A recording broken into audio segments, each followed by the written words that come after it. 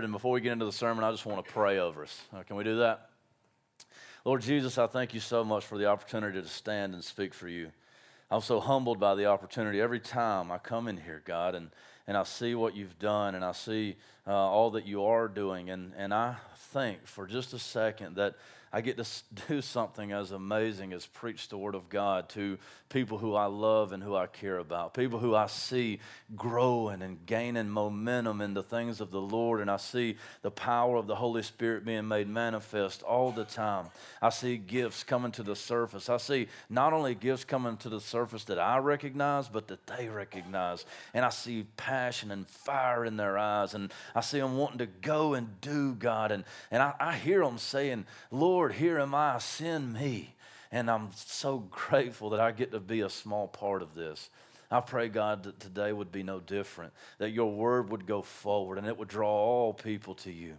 God, I pray that your word would go forward and it would slice through all the way down to the heart, all the way to the inwardmost parts, and that you would do a work inside of us, God. For those who don't know you, I pray that they would be quickened and awakened to life, God. For those that know you, I pray that they would be pushed and motivated, God, that they would be encouraged and that they would be fanned and the flame would absolutely explode. God, help us to see it today, because that's the only thing that's going to move us.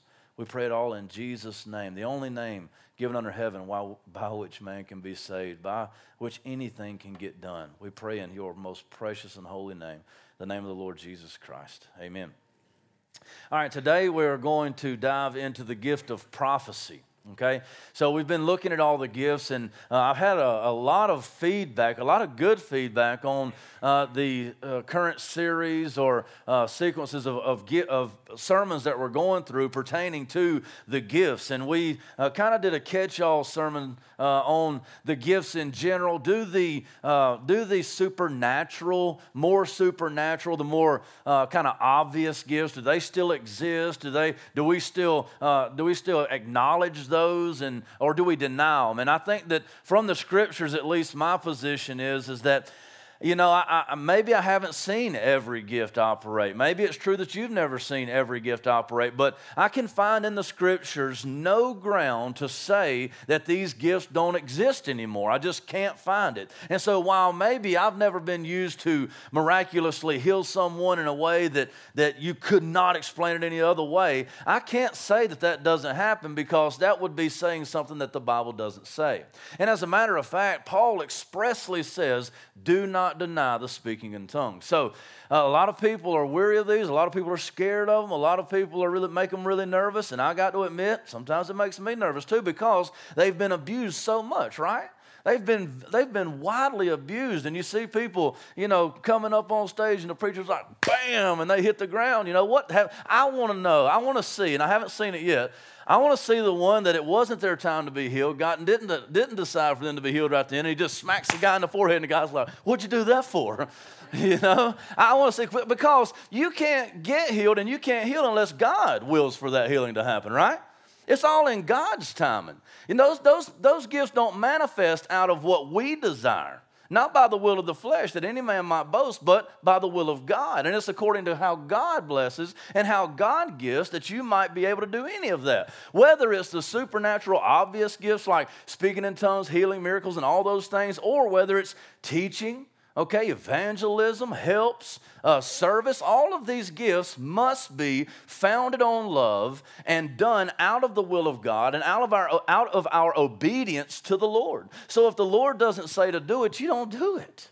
And if the Lord says do it, you do it. And it's not you doing it, it's the Lord doing it through you. So we would stand in a place that says plausible but cautious. We believe the gifts still exist, can't find in the scriptures that they've stopped.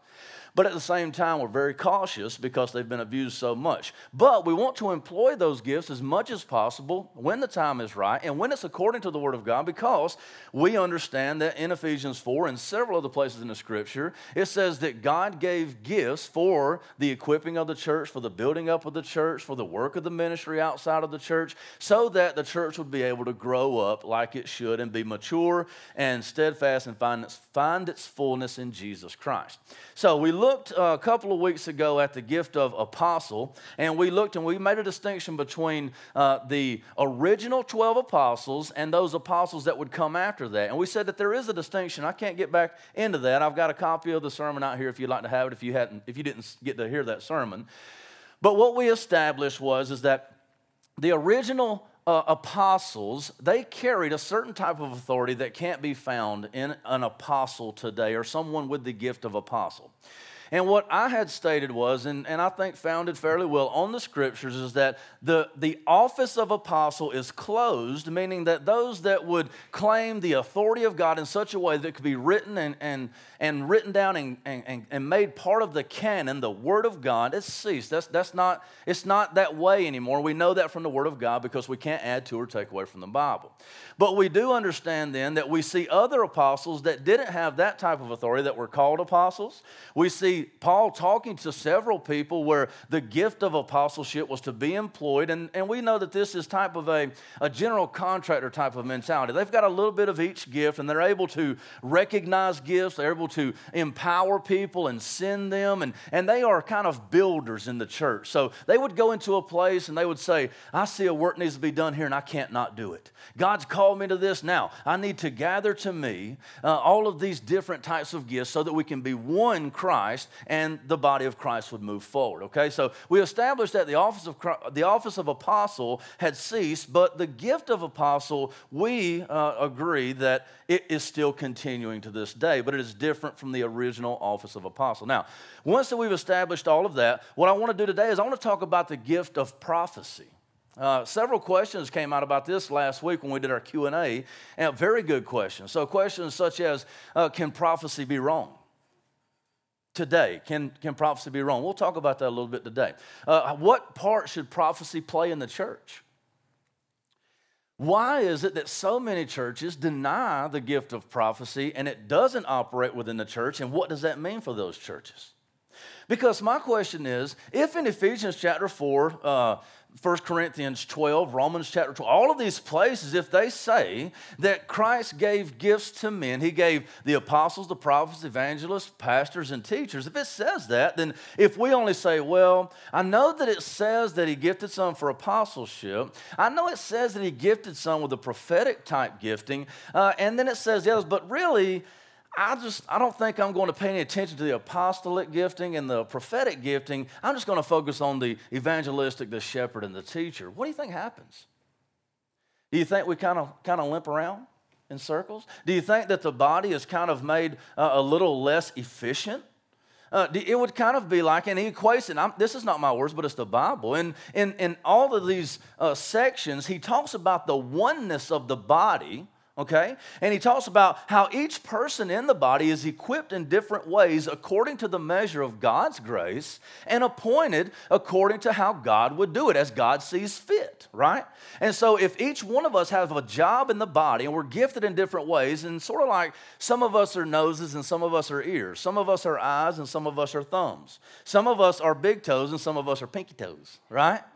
Now, we understand that all of those have a function and that they're all important to the body. And if you don't have your thumbs, you really have to work a lot harder and you don't eat quite as well until you learn, right?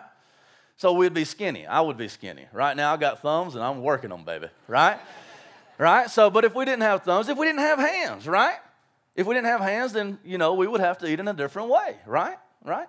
So, I think that a lot of the times what's happening here is that, and I think you see it in different ways. I don't have time to get into all that, but when you have someone, when you have a church that says, no, these giftings do not exist anymore, we will not employ them, we will not use them, we will not even think about them, then I think that you sever a part of the body that could have been useful for some things. Now, I don't have time to get into it, but I don't think that that's heretical. I just think it's not smart.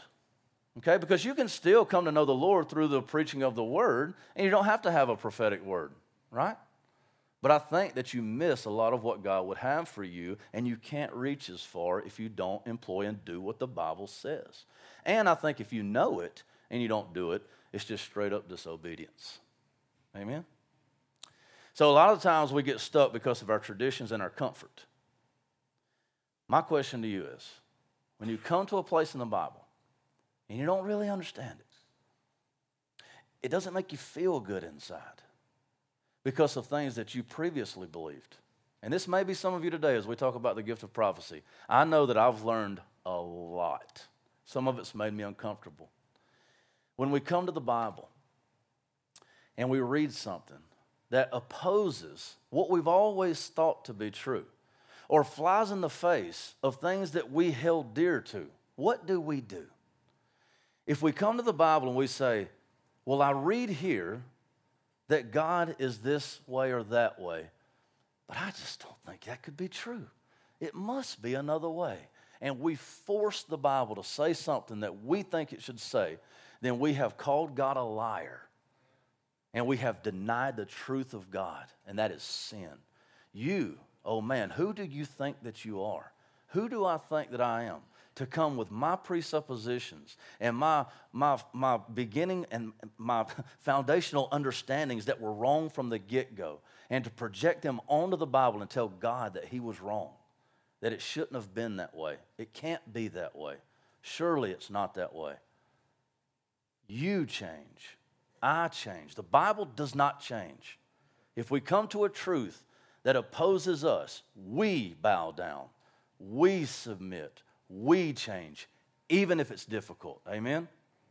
All right, with that being said, let's get into the gift of prophecy. My title for today is because every sermon and every thought in your head, every time you go to the Bible and every time you start reading, it begins with Christ, it's centered on Christ, and it ends with Christ. Because we know that Christ is all. Every time, every verse that you read in some way, shape, form, or fashion points to and is about Jesus Christ. If you can't find Jesus in it, then you're not looking right. If you can't see where it goes towards Christ, then you're not following in the right direction.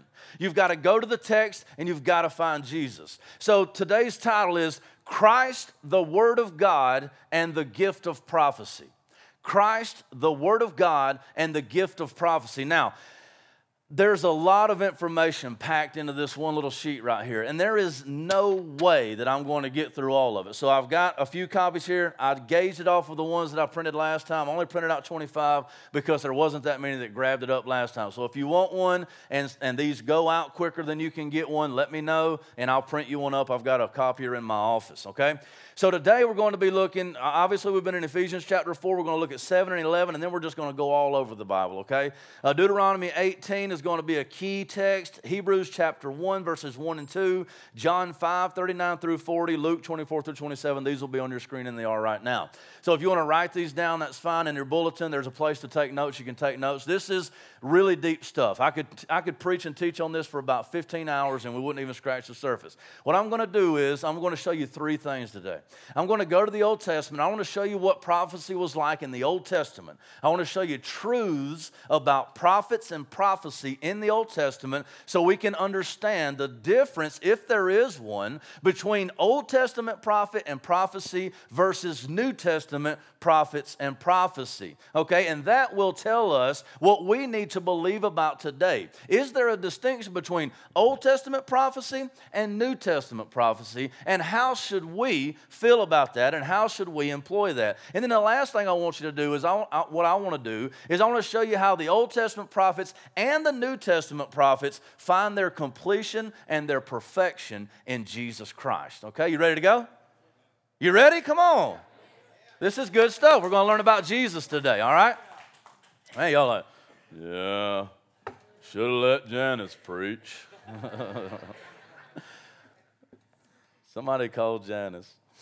All right, so Ephesians 4, 7 and 11, we're gonna look there. This is just kind of a foundational verse here, and we're just going to look and we're going to remind ourselves what the Bible says here. In verse 7, it says, "But grace was given to each one of us according to the measure of Christ's gift." It says that it was given to each one according to the measure of Christ's gift. Now, we understand that Jesus Christ was the apostle. He was the prophet, the evangelist. He was the good shepherd, and he is the teacher. He is the only good teacher. And so at the end of the day, we understand that we are giving gifts out of the measure of Christ's giftings, and he gifts us with exactly what we need because his gifting is perfect. And so we understand that Jesus Christ is the one who who gave these gifts for the equipping of his church. Let's start back in 11.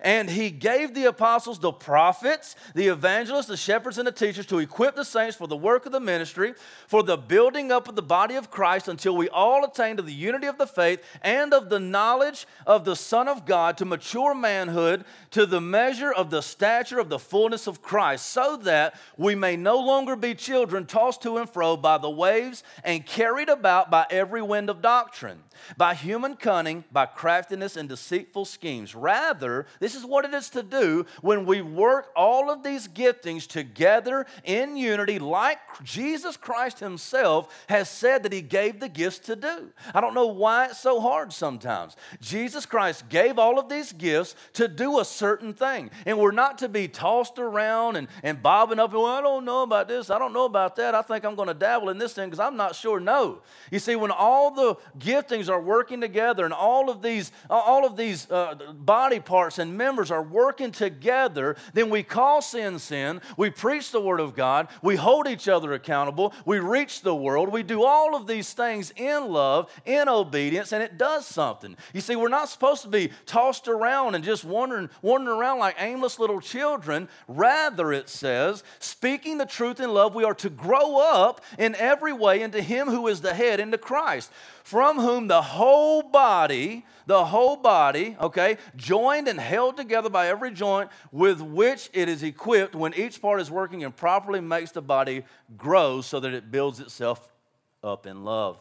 So as we see the unification of the fivefold ministry, and I think under this fivefold ministry fall a number of gifts. When we see the whole body working together, what you will see then is that the body actually grows in itself, and we help each other to grow. It's not put on one member. It's not put on another member like it is so many times in so many churches.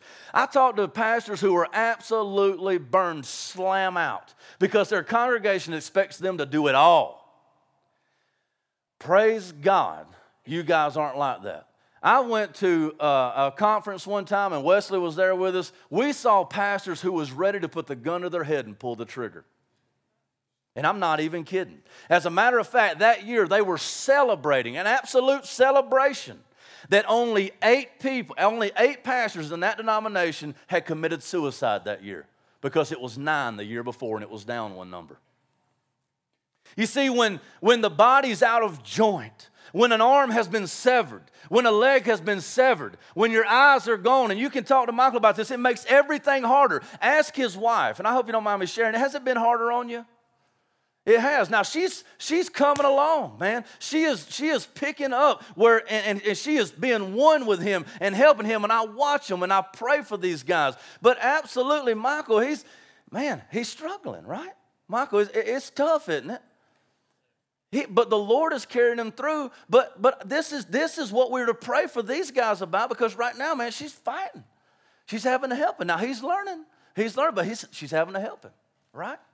When one part of the relationship, when one member of the body, when one part of the body is hurt, then it puts weight on the other parts of the body, and they have to carry more. I want to tell you right now that it is not the pastor's job, it is not the elder's job, it is not all the leaders' job to do all of the work in the church, but it is to be spread out among the people, and the body is to grow itself up. Now, let me tell you something. There are pastors who put this on themselves because they refuse to empower anybody. They refuse to share responsibility. They refuse to delegate responsibility. And so they're crying because they have to do everything, but they won't let anybody else do anything. This is where the fivefold leadership comes in, and you say, look, I can't do all of this by myself. As a matter of fact, I'm not gifted to do some of those things. There are those of you in here who are gifted as prophetically gifted. You're gifted as evangelists. You're gifted as teachers. You're gifted as shepherds. And I'm going to go ahead and tell you right now that I'm not the best shepherd in the world. All of you know that. The new ones don't. I'm sorry. Please come back. I'm getting better, right? But that's not my strongest gifting. You won't find me beating down the doors of the hospitals. It's just I have to work to do it. But praise be to God that Hambone Camp is here in this church, because he's my right hand, right? I'm his left. Preaching and teaching is not his strongest suit. It's more my gifting. But he will put me to shame on the pastoring side any day of the week. Together, we make almost half a man. Right? Right? We need everybody as part of the body so that we can do what we're called to be doing. Now, we've laid a foundation. We've looked at some of that stuff. We kind of reiterated. I want you to look at the Old Testament prophets and what they did. Now, I'm going to move fairly quickly through this because this will be already established in your minds. This is what I don't want to say you, but this is what most people think of. It's the only thing people think of when you hear the word prophet, okay? So the Old Testament prophets spoke the very word of God. They spoke of Christ. They spoke the very words of God. They spoke of Christ. True Old Testament prophets were sent by God and never told a lie and was not wrong. You see, in the Old Testament, the prophet himself would be tested, but once he was established, his message would never be tested. As a matter of fact, once a prophet was established as a true prophet, when he spoke, he wasn't even just speaking general messages, he was speaking the very words of God. So, and I've got all of these scriptures down here. You can look at them. I think I'll put them up here too. Ezekiel 13:6, it speaks of if they tell a lie, then they are not a true prophet. They're a false prophet. True Old Testament prophets spoke the very words of God, not just general messages. True Old Testament prophets often use the first person when speaking of God. I want to show you that real quickly in Isaiah chapter 45, verse 5. And like I said, I'm not going to spend a lot of time here because I think we would all agree on this right here. So in Isaiah 45:5, Isaiah himself is the one speaking, and that's whose voice is being recorded in the book. But listen to what it says as Isaiah is speaking. He says in verse 5, I am the Lord, there is no other.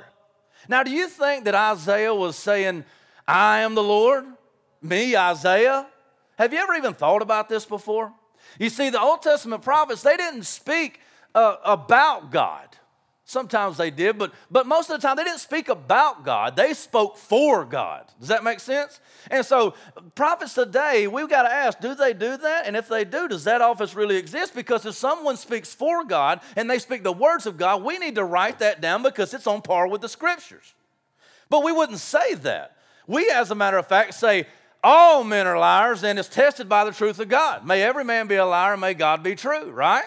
And so every word out of your mouth and out of mine, and we're going to get to this, I'm jumping ahead, is to be tested by the word of God, the apostles and the Old Testament prophets. So we see them speaking in the first person when speaking for God because they are actually speaking out the words of God as if God were speaking himself, right? Amen? We agree on that? And so true Old Testament prophets also were evaluated, but once established, their message never was. 1 Samuel 3:19 and 9:6, you go look at that, I think we agree. Listen to this. Now, we'll read this one too because we're going to go ahead and look at this because we're going to go a little bit deeper in this text of Scripture. If you want, you can write this down. Deuteronomy chapter 18, verses 15 through 20. Right in this very moment, we're going to look at Deuteronomy 18, verse 20. False Old Testament prophets. Now, we've talked about the true Old Testament prophets. There's a lot more that could be said, but we say they are sent by God. They are never wrong. They spoke the very words of God, even spoke in first person, and they were evaluated, but once established, their message was never evaluated again. When that prophet spoke, you did what he said, or you what? Disobeyed. If you disobeyed what that man said, you disobeyed God.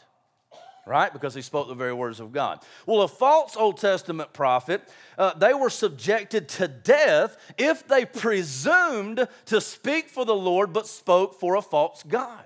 Deuteronomy 18:20 says this, but the prophet who presumes to speak a word in my name that I have not commanded him to speak, or who speaks in the name of other gods, that same prophet shall die. We should take prophecy today very seriously because of what is said about prophets in the Old Testament. We should absolutely take it very seriously. But does that role shift in the New Testament? Does it shift? We're going to look at that right here in just a second. I want to show you one other thing, that all of the Old Testament prophets spoke of Christ. Now, they had to speak the truth. It could not be a lie, or they were false prophets. And if they were false prophets, they were subject to death if they spoke in a certain way. So all of what they said were true. They spoke the very words of God, and everything that they said was founded on, pointed to, and foreshadowed Jesus Christ. You say, Brandon, you're reading too much into it. You say you care too much about Jesus. I don't know if that's possible, and I have been accused of reading too much into the Old Testament text. But let me show you why I am so fast and so quick and so curious and so inquisitive and so investigative to see where Jesus is in the Old Testament. I've had people tell me, you can't read that into that text. That's eisegesis. Well, I would suggest to you that Jesus Christ did it, and it's good enough for him, then it's good enough for me. All right? I want to flip over to 2 scriptures that should put that to rest, okay? I don't mean to be confident, but I'm confident about this.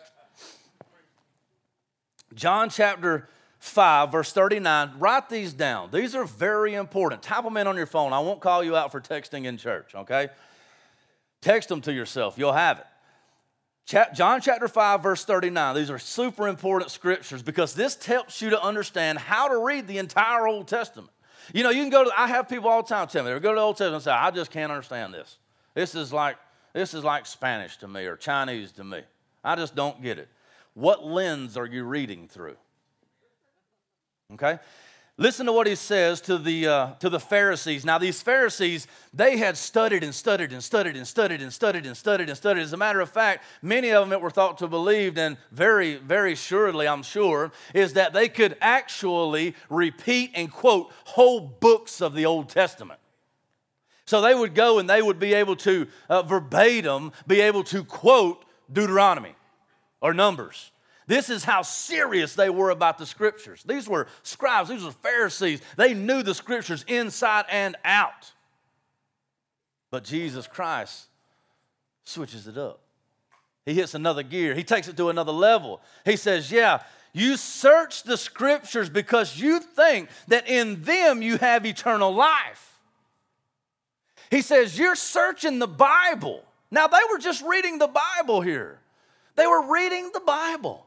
He says, you search the scriptures because you think that in them you have eternal life. How many of you would have said, well, yeah, you should search the scriptures because in them they have eternal life. Why is Jesus so down on them?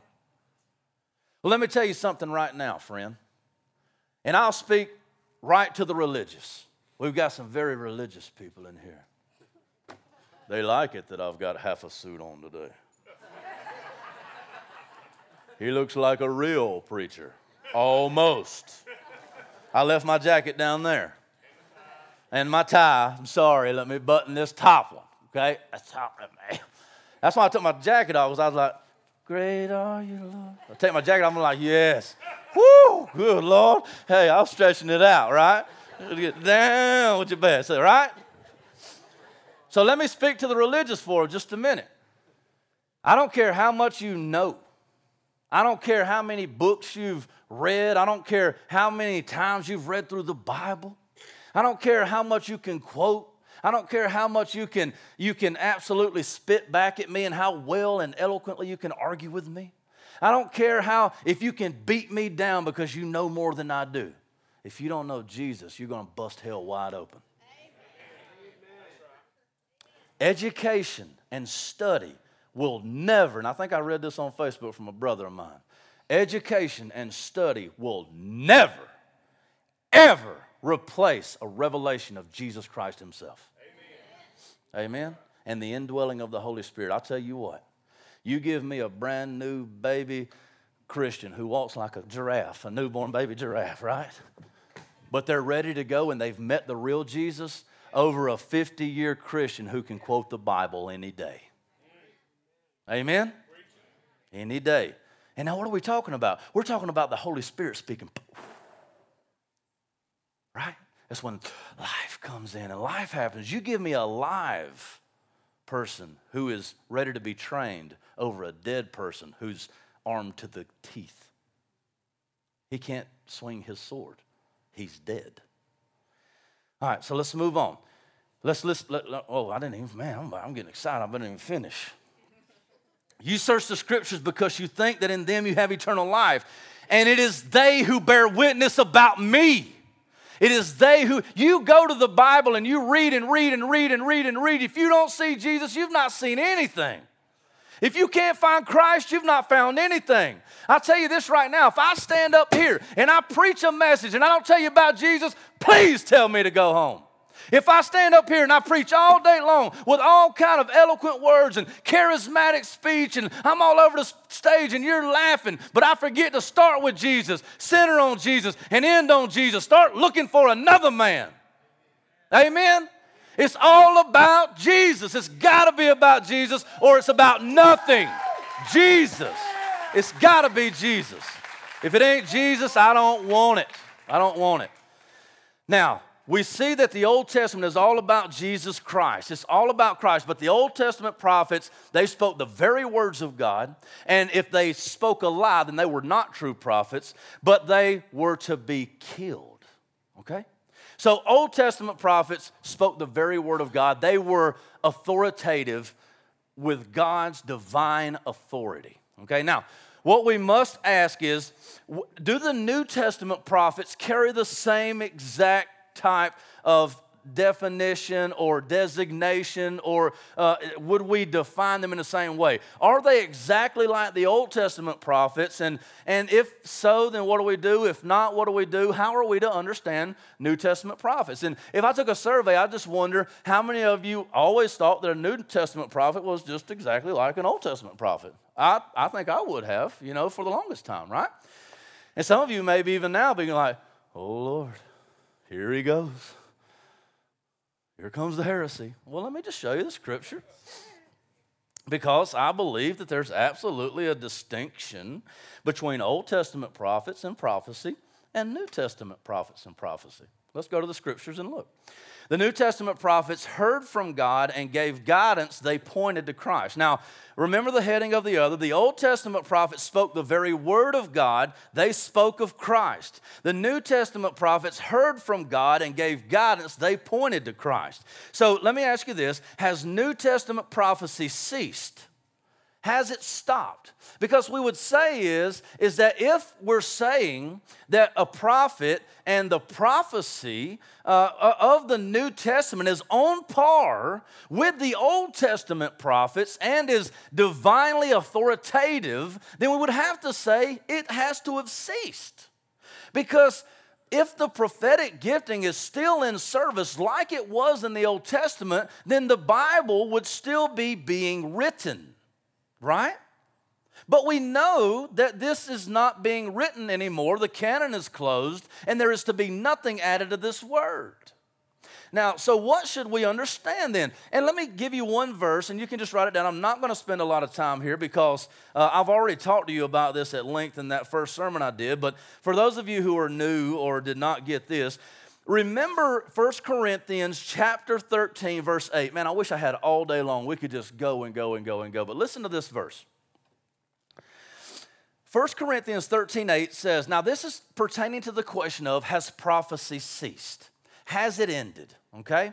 Well, let's just ask the Bible. It says, love never ends. As for prophecies, they will pass away. As for tongues, they will cease. When? As for knowledge, it will pass away. For we know in part and we prophesy in part, but when the perfect comes, the partial will pass away.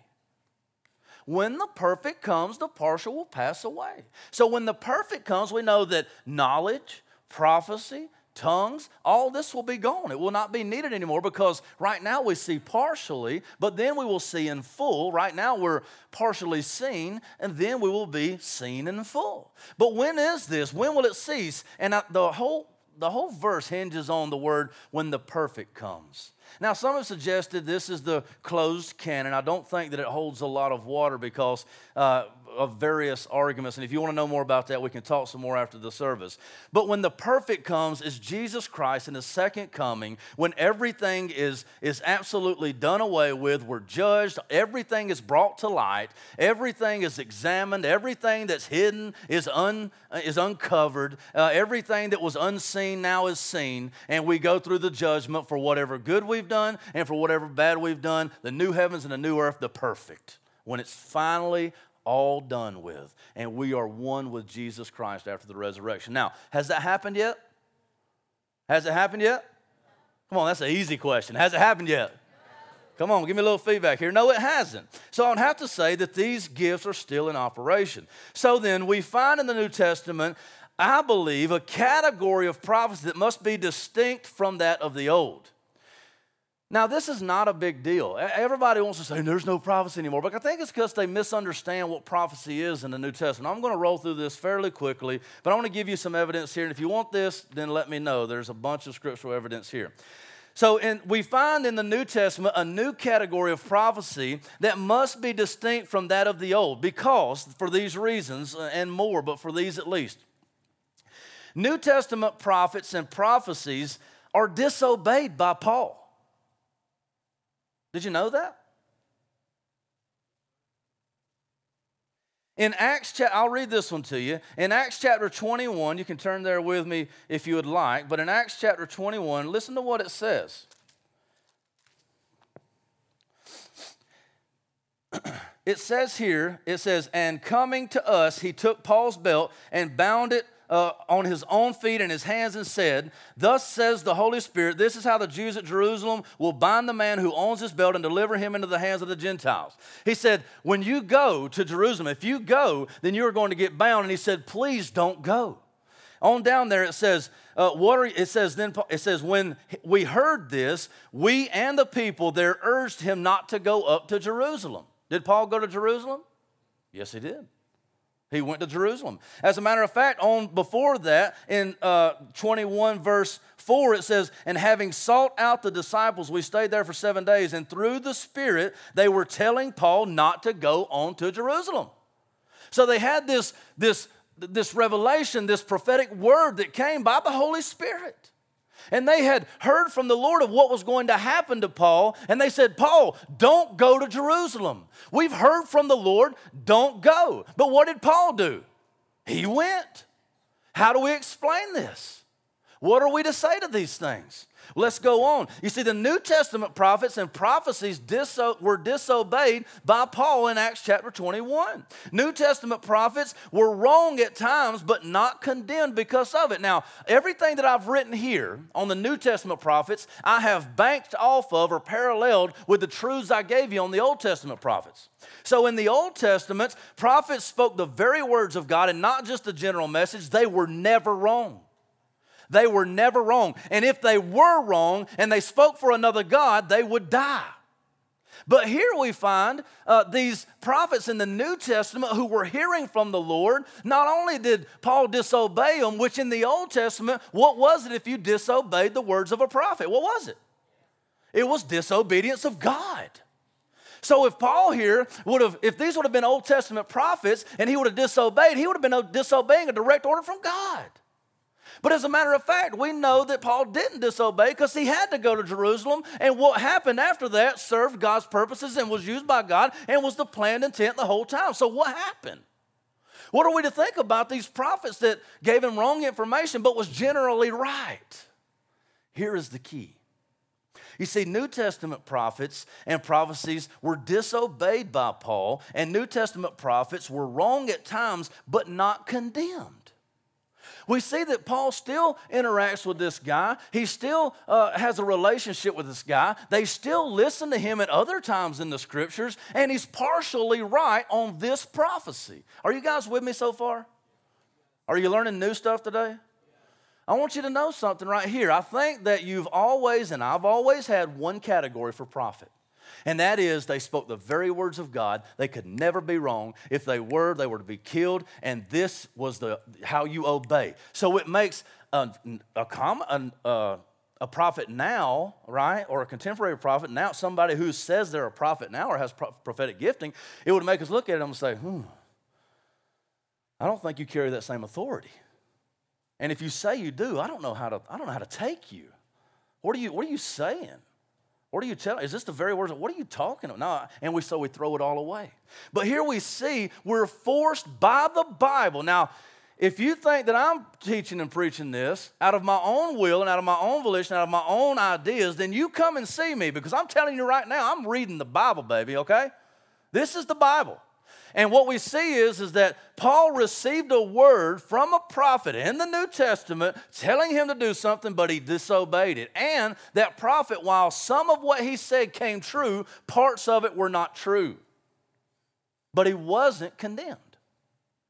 You see, New Testament prophets were subject to the original apostles. New Testament prophets were not speaking for God, but about God. Now, there's a small hairline seam right there. What I mean by that is they're not speaking the very words of God. They may still be speaking for God, but what I mean is they are not speaking God's words, that they have divine authority.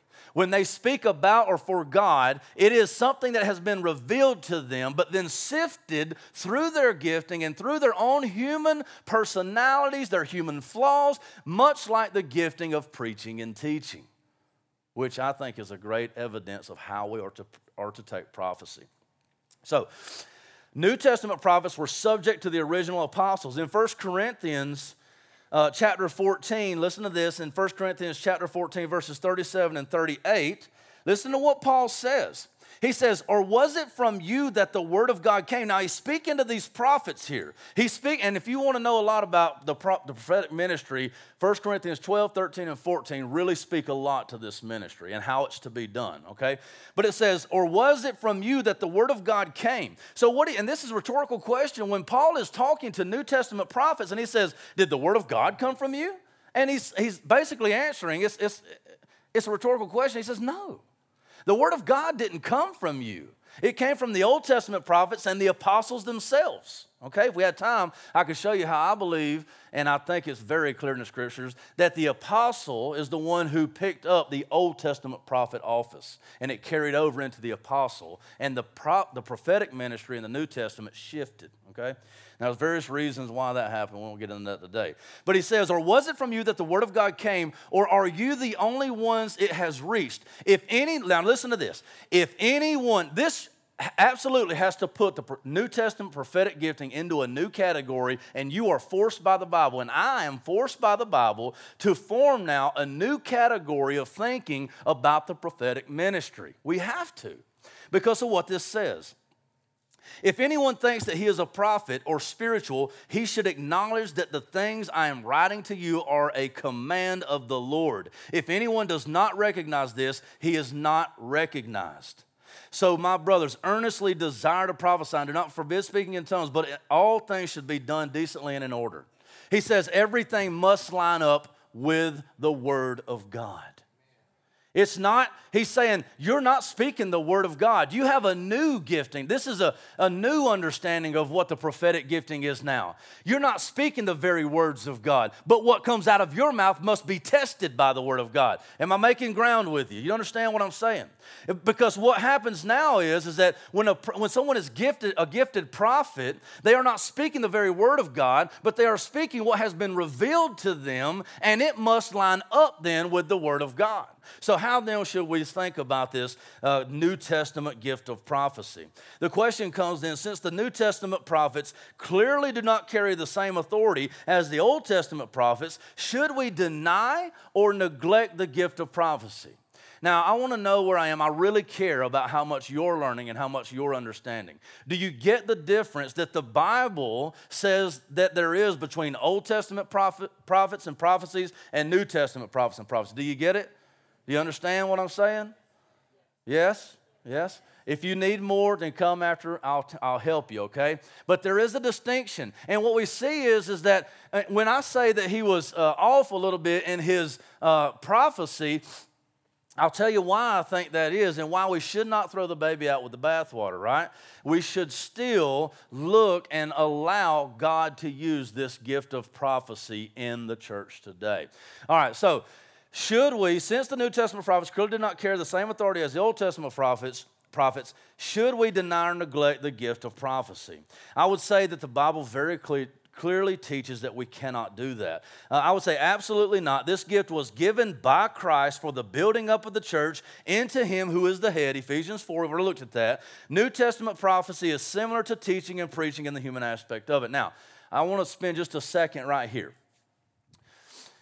The New Testament gift of prophecy is a gifting by which a man or a woman, I believe that the Bible teaches this too, can have the gift of prophecy, would receive a type of revelation from the Lord. Now, this could be very different, okay? It could be a vision, it could be a word, it could be in a still small voice, it could be a myriad of things. We see it all types of ways in the Scripture. The Spirit could just speak, or it could be this type of movement inside, and they say, I feel like the Lord is telling me this. I feel like the Lord is saying this. And what we see is the Holy Spirit is speaking to them, and as they receive this word, they have to do three things at least.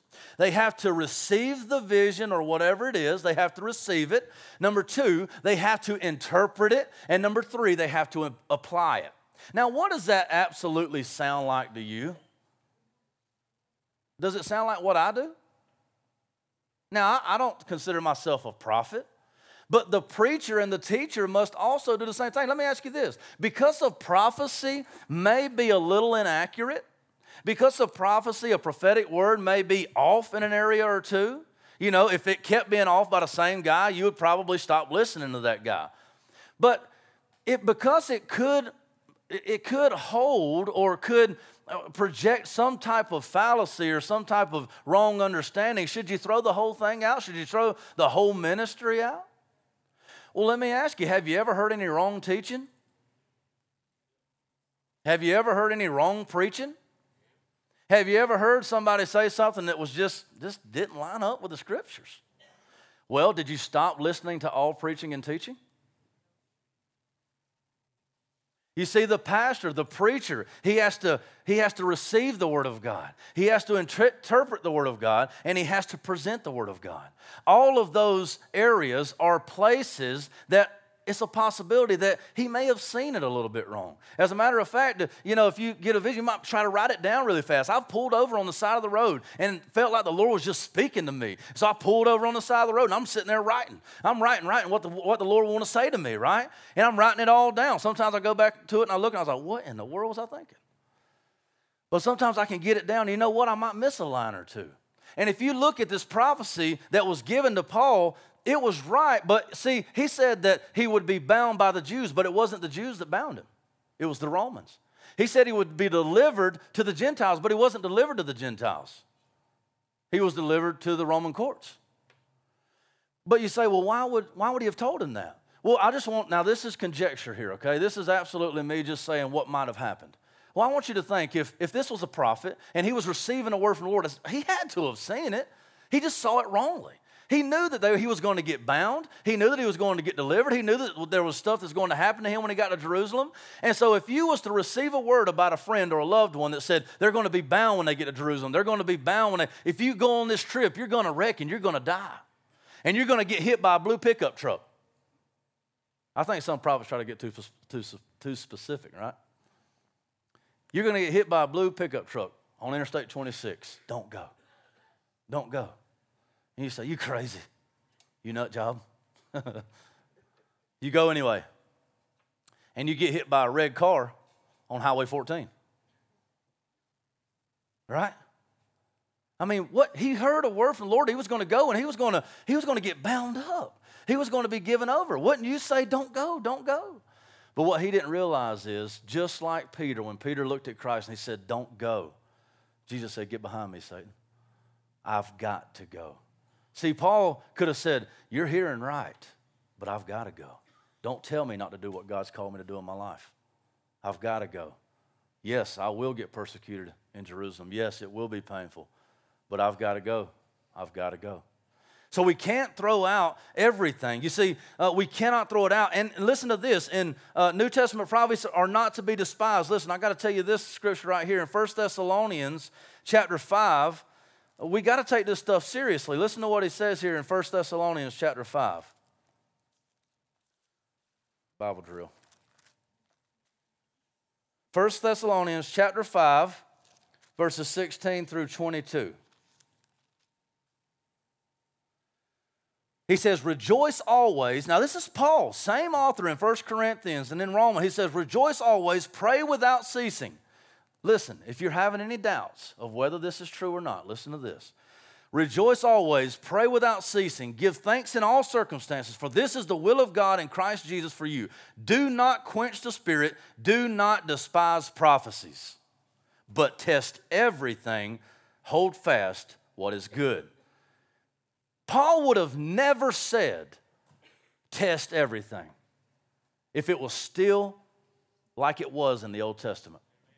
Because a prophetic word given by an Old Testament prophet was not to be tested. It was the word of God. And you do it or you die.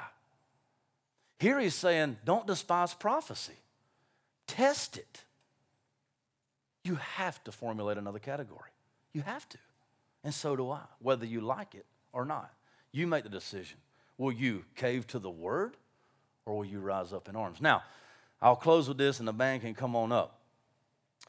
We should not throw out prophecy. We may not understand it. We may have to be really slow with it. We've got to be cautious with that. But you're slow with teaching. You're slow with preaching. You're cautious of preaching. You better be anyway. Paul himself says, go back behind me and check. The Bereans were more noble than the rest because of the way that they tested him and the way that they looked into the Scriptures, right? Because they studied the Scriptures diligently.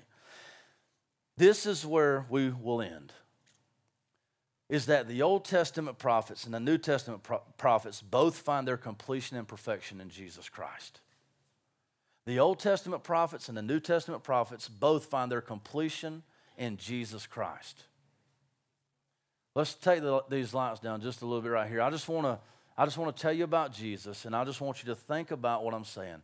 Whether it be prophetic gifting, whether it be apostolic gifting, whether it be a teaching gift or an evangelistic gift or a shepherding gift, they all must center on Christ and they all must be done out of love. We are not despise or reject speaking in tongues even, or the gift of prophecy, but we are to test everything to see where does it point. I want to read you, I want to go back to Deuteronomy, and this is where we'll close. In Deuteronomy 18, we'll read the first part of that scripture that I was talking to you a little bit about earlier. Deuteronomy chapter 18. Listen to this. The Lord your God will raise up for you a prophet like me from among you. From your brothers, it is to him that you shall listen. Just as you desired of the Lord your God at Horeb on the day of the assembly when you said, let me not hear again the voice of the Lord my God or see this great fire anymore, lest I die. And the Lord said to me, speaking to Moses, the Lord said to me, they are right in what they have spoken. I will raise up for you a prophet. I will raise up for them a prophet like you, like Moses, from among their brothers, and I will put my words in his mouth, and he shall speak to them all that I have commanded. And whoever will not listen to my words, that he shall speak in my name, I myself will require it of him. You see, Jesus Christ is the prophet. Jesus Christ was not only a speaker of the Word of God, but he was the Word of God in the flesh.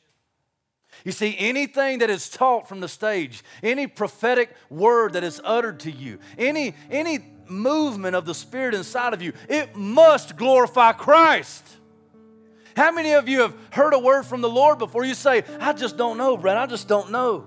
I don't know if this, do you really think that prophecy still exists today? Let me ask you again like I asked you last week. How many of you have ever heard a word from the Lord? How many of you ever felt moved by the Holy Spirit to tell somebody something, to pray for somebody, to pick up the phone and call somebody? How many of you have ever spoke to the Lord as if he was speaking to you? How many of you? Why then is it so hard to believe that the Lord would still speak to his people? Why? And why would we deny this ministry, this gift to work itself in us? Because we're scared? Yes. But we do not back down because we're scared. You say, don't preach against sin. The people won't come. I'm scared of losing people. Don't preach against this and don't preach against that because they might not like it. I'm scared. Don't let somebody speak in a tongue because I'm scared. Let's put part of the Bible to the side because I'm scared. Never! The Bible is the Word of God. and we stand on the Word of God. We're built on the Word of God. We test everything by the Word of God. And if the Word of God says it, I'm going to preach it, and I'm going to live it, and I'm going to do it. Are you with me?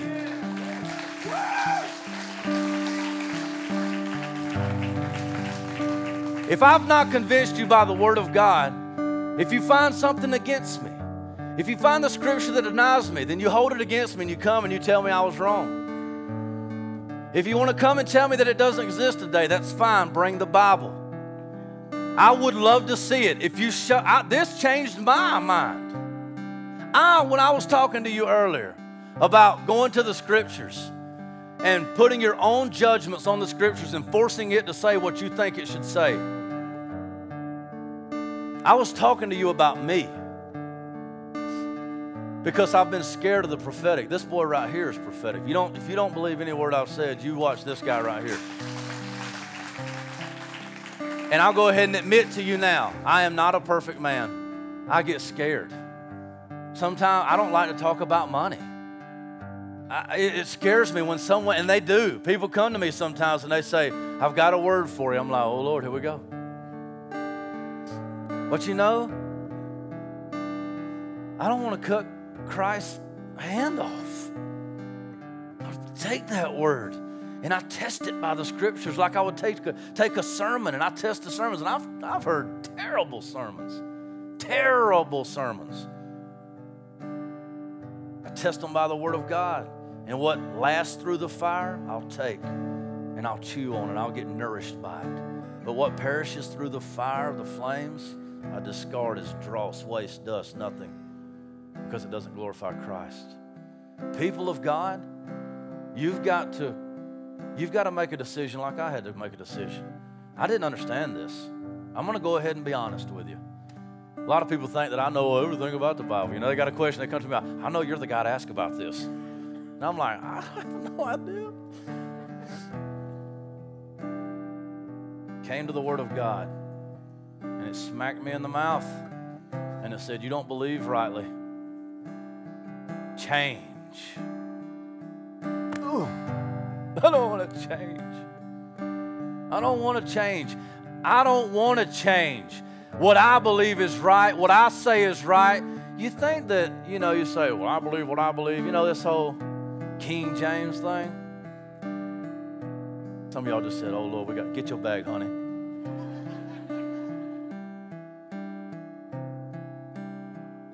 Does that glorify Christ? I want to be known for a translation. Be known for Jesus. I don't want to be known for prophecy. I don't want to be known for tongues. I don't want to be known to be a great. I want to be known for Jesus. If there's nothing said of me when I leave here, don't you go, oh, he's a great teacher. No, Jesus is a great teacher. If there's anything good in me, it came from him. If I said anything good, it was him. I'll tell you right now, we'll sit down, I'll tell you stories. Wicked to the core. If there's anything good here, it's Jesus.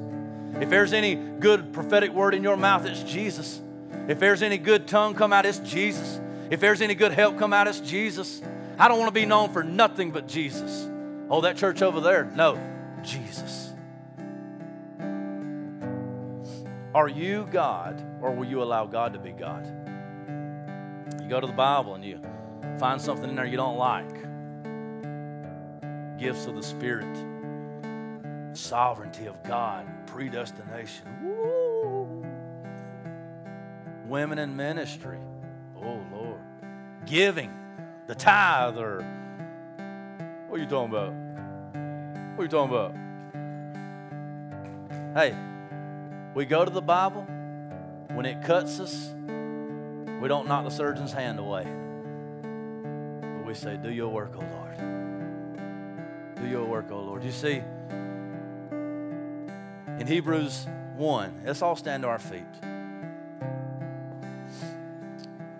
Last scripture I'll read today. We've just got to bathe it in the scriptures. And I want to clarify one thing. I don't say that all prophets are wrong in what they say these days. I'm just saying that they are treated differently and they are capable of being wrong. Now, if one is continually wrong, we need to say that's probably not your gift. do something else. But if someone comes to you with a prophetic word and half of it rings true, then maybe they just heard wrong, or maybe they didn't see quite right, or maybe they interpreted it wrong, or maybe they gave it to you wrongly. But as the Bible says in 1 Thessalonians 5, don't despise prophecy, but just test it. Let's be a whole body. And speaking of the great prophet, the perfect prophet, the perfect prophet perfected prophecy. Hebrews 1 and 2 says, long ago at many times and in many ways God spoke to our fathers by the prophets, but in these last days He has spoken to us by His Son, whom He appointed the heir of all things, through whom also He created the world. He is the radiance of the glory of God and the exact imprint of His nature, and He upholds the universe by the word of His power. After making purification for sins, He sat down at the right hand of the Majesty on high, having become as much superior to the angels as the name He has inherited is more excellent than theirs. John 1:1, in the beginning was the Word, and the Word was with God, and the Word was God. Paul says, I wish that all of you spoke in tongues. He says, earnestly desire the gifts, especially the gifts of prophecy. And we're going to do away with it? No. This costs me people. I'll lose people and gain Christ any day. Amen. Let us be one body. Let us point to Christ with all members in every way, in every season, in every time. Starts with Christ. Centers on Christ, and it ends in Christ. He is the fulfillment of everything. As He said to the disciples as they were walking along the road, He began with Moses and all the prophets, and He taught what the Scriptures said about Him. Do you know Jesus? Do you obey the Bible? Is He your Lord? Do you submit in everything that you do to the Word of God? His name is Jesus. Do you receive the Word? Do you test life by the Word? Do you gauge everything that you do and everything that you say and everything that you hear and everything that you feel and everything that you long for and everything that you desire? Is it found in Jesus Christ? Do you have longings outside of Him? Do you have words outside of Him? Do you have prayer outside of Him? Do you have relationships outside of Him? May they all go away, and may Jesus Christ be left. The only source, the only key, the only interpretation, the only word, Jesus. Now is the time of decision to decide what you will do with the word that you have received. What will you do with the word that you have received? Do you feel like you may be gifted this way? Have you rejected and despised this gift, and in doing despise the Lord Jesus Christ Himself? Do you refuse to receive the Word of God as absolutely authoritative? Submit today. Come. Respond to what God is doing. As we open up